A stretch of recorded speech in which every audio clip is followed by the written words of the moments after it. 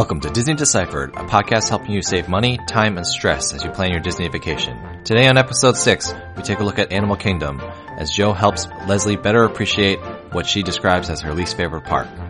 Find old episodes at DisneyDeciphered.com or anywhere you find podcasts, and we'd really appreciate it if you left us a review and told someone else you know about the podcast. Thanks, and enjoy the show.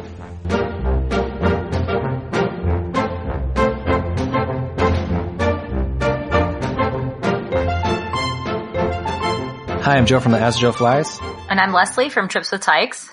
And so today we are doing our Animal Kingdom 101 episode. We are taking the parks one by one and just giving a brief overview, especially for people who have never been. You know, an overview of the park and tips and tricks just to make the most out of your park experience. However, on today's park, Animal Kingdom, Leslie, I've heard rumor that you are a hater. You do not like this park.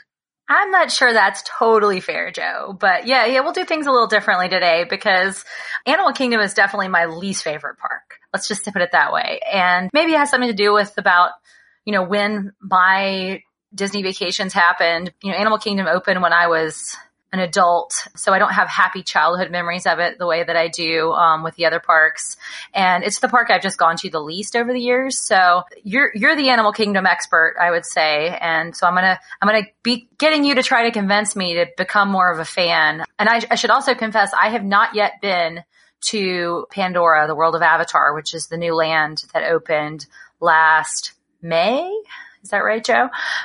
Yeah, May 2017. So maybe Pandora will change my mind. But as of right now, Animal Kingdom is my least favorite park. So I'm going to be relying upon you and your expertise to help first timers get the most out of it. And maybe I'll learn something along the way too. Yeah, not being to Pandora since, it hasn't even been a year and the lines are crazy. That's understandable.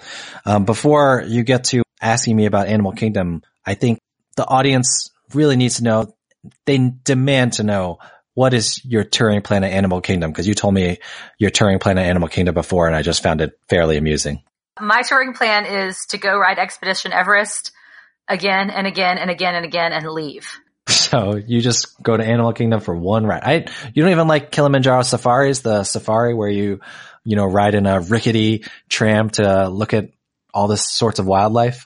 No, I do like Kilimanjaro safaris. I've just been a couple of times to Animal Kingdom in the last few years by myself without my kids. So I guess I just am a thrill ride junkie and I adore Expedition Everest. It's really, really fantastic. So I just go do that. But I think I do it a little differently with kids and I'll be taking my kids this summer. So maybe that touring plan will change.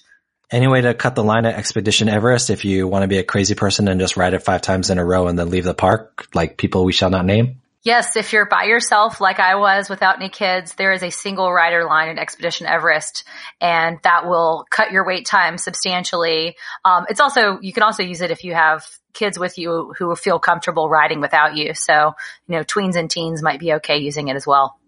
Yeah, and this is as good an episode as any to just point out the existence of the Child Swap. Leslie, you want to just talk real quick about what Child Swap is?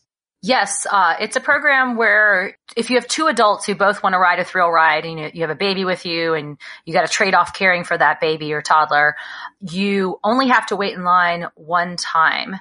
So the way to do it is to ask a cast member as you're getting in the line, say, I want to use Child Swap. You usually have to show the kid to make sure that you're not cheating, and they'll give you a little pass where you can come back to the ride. The second group in your party can come back to the ride. I really love Child Swap because if you have an older child in your group, so like I have an 8-year-old daughter who loves riding the thrill rides, that child can actually ride twice. So it's amazing if you're an older sibling, if you have a little baby brother or baby sister, and parents can trade off at each ride once, and the big sibling gets to double up. Yeah, and you can't guarantee this, but a lot of times the pass, they give you a paper pass physically that you can use in the Fast Pass line.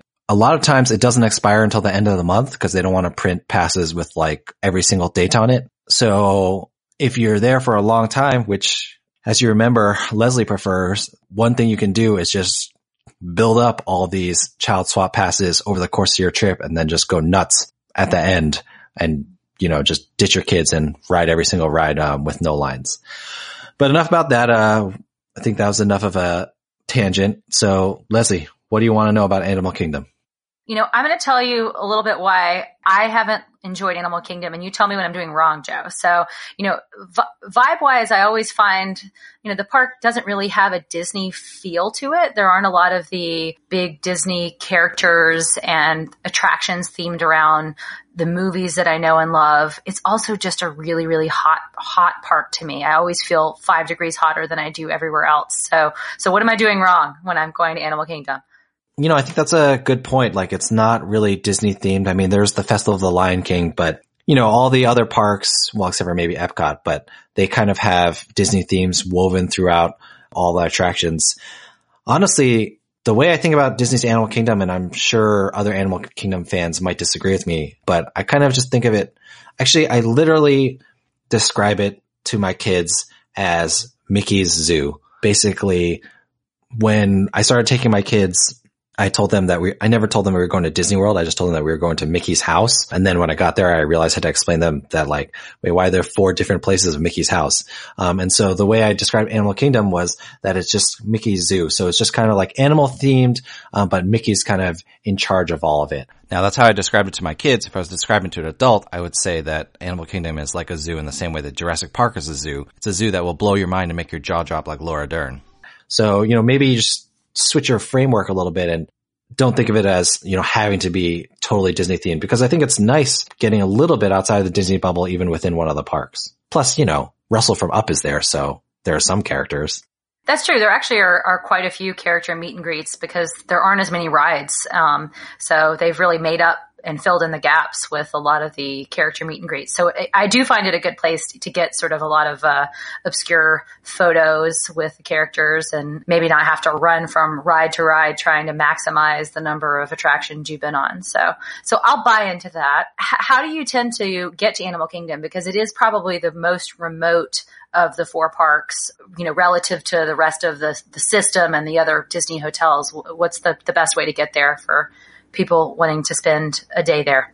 Yeah. So if you're on site, just build in an extra 15, 20 minutes into your bus ride. Obviously, Uber and Lyft are going to be the fastest, and the kind of Uber Lyft drop off area isn't too far away. So you don't have to walk that far. The parking lot is not as far of a walk as some of the others. So that's not too bad if you're driving, but no real kind of blow your mind tips about how to get there, but just do build in that extra time since it's going to take a while. I mean, the nice thing though is if you're not rushing to Pandora, there's no real reason to have to rope drop it or anything like that.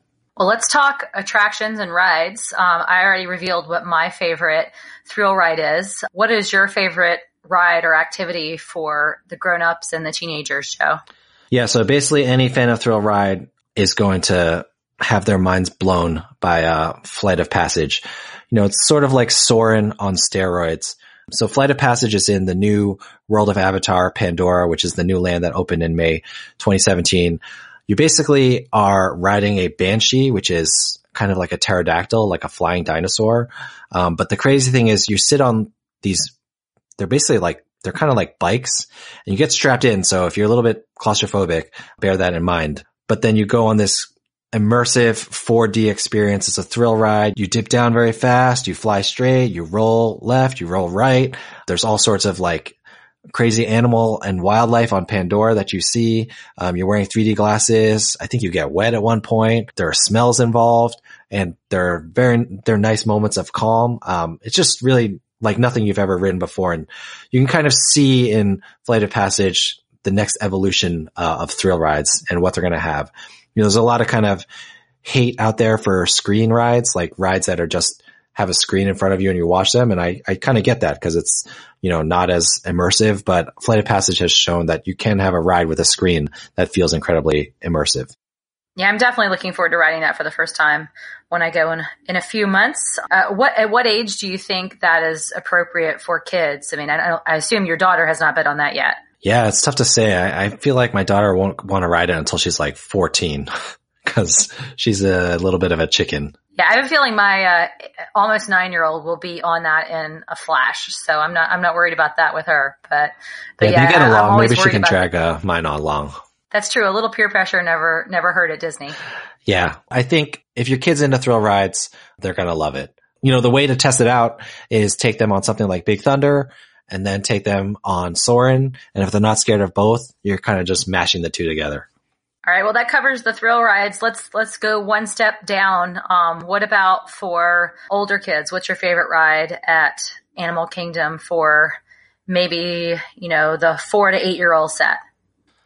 Yeah. So once you get away from the thrill rides, which there are 3, well, maybe 2.5, depending on how much you like dinosaurs screaming in your face, thrill rides that are worth riding at Animal Kingdom, in my opinion. But once you get past kind of the thrill ride thing, I honestly think Animal Kingdom is the best park for 8 and under kids because it is like a zoo. So, the best ride I think for kids that age is Kilimanjaro Safaris. Like I said, you're riding on a tram and you're looking at all these wildlife. Disney has basically created this outdoor safari where there are all these fences keeping animals in different areas, but you can never see them. So it kind of feels like you're driving through an actual safari. I grew up in New Jersey, so Six Flags Great Adventure has like an outdoor safari that you can drive through. Disney's is like that, but it doesn't seem nasty. Maybe Six Flags has gotten better, but when I was in high school, it was just kind of gross. And your monkeys jumping on your car. That doesn't happen at Kilimanjaro Safaris. But in general, there's a lot of things you can do. Like there are cast members who are around. So if your child is like really into bugs, you'll just run into random cast members holding live bugs or mounted bugs, and they're happy to talk to you for like 5-10 minutes about these animals and creatures. That's why I say, like, if you think of it as a zoo and your kids enjoy zoos, they'll really enjoy the Animal Kingdom. Also, if you have 4 to 8-year-olds, there's this really great play area called the Boneyard, which is just kind of like a huge playground. I know you're not going to Disney World to like go to playgrounds, but if you need to rest a little bit, but have your kids still get some energy out, I'd really recommend checking out the Boneyard. Great recommendation. Sometimes kids just need time for free play instead of being marched from attraction to attraction. So I can definitely see the appeal there. Finally, what about rides for the whole family? What are the ones you can take your babies on that they'll be happy with and that you will be happy with as an adult as well? So you can still take your babies on Kilimanjaro. I would suggest it's a bumpy ride. So if they're not strapped in tight in a baby carrier, definitely have your baby in the middle of the tram. My 2-year-old was sitting by himself and I wouldn't let him sit on the edge just because it is bumpy in like a kind of off-roading kind of way, not like in a thrilling way. So bear that in mind. There's of course Triceratops Spin, which is basically Dumbo with Triceratops. It's basically like the poor man's version of Dumbo. Some people really like it. Infants, of course, are going to like that. The one thing that I will say is do not take anyone to It's Tough to Be a Bug, especially anyone who gets scared. It is one of those 4D experiences that just kind of freaks you out. I mean, you just hear all these bug sounds and there's ants running everywhere. And then all of a sudden you feel ants crawling up your butt and stuff like that. It's really loud. Just if you have young kids, definitely not infants. Well, maybe the infants just won't wake up at all. But if you have young kids, avoid It's Tough to Be a Bug. It's kind of a lot. And the other thing is check out Festival of the Lion King. There's a lot of cool sights and sounds and great music. So an infant could definitely be into that. Great recommendation. I have to ask you too about Na'vi River Journey. That's the other major ride at Pandora. What's your take on that attraction? It's okay. Definitely would never wait more than 15 minutes for that ride personally. If I'd never ridden it, maybe I'd wait for like an hour. But it's kind of just a relaxing boat ride with psychedelic colors and an amazing audio animatronic at the end. Infants would probably like that ride. It's very calming and soothing, but you might not want to wait that long for an infant. Got it. So it kind of makes maybe your overrated list a little bit. I don't know if it's overrated because I don't know if people really love it, but don't use your fast pass on that unless there's nothing else.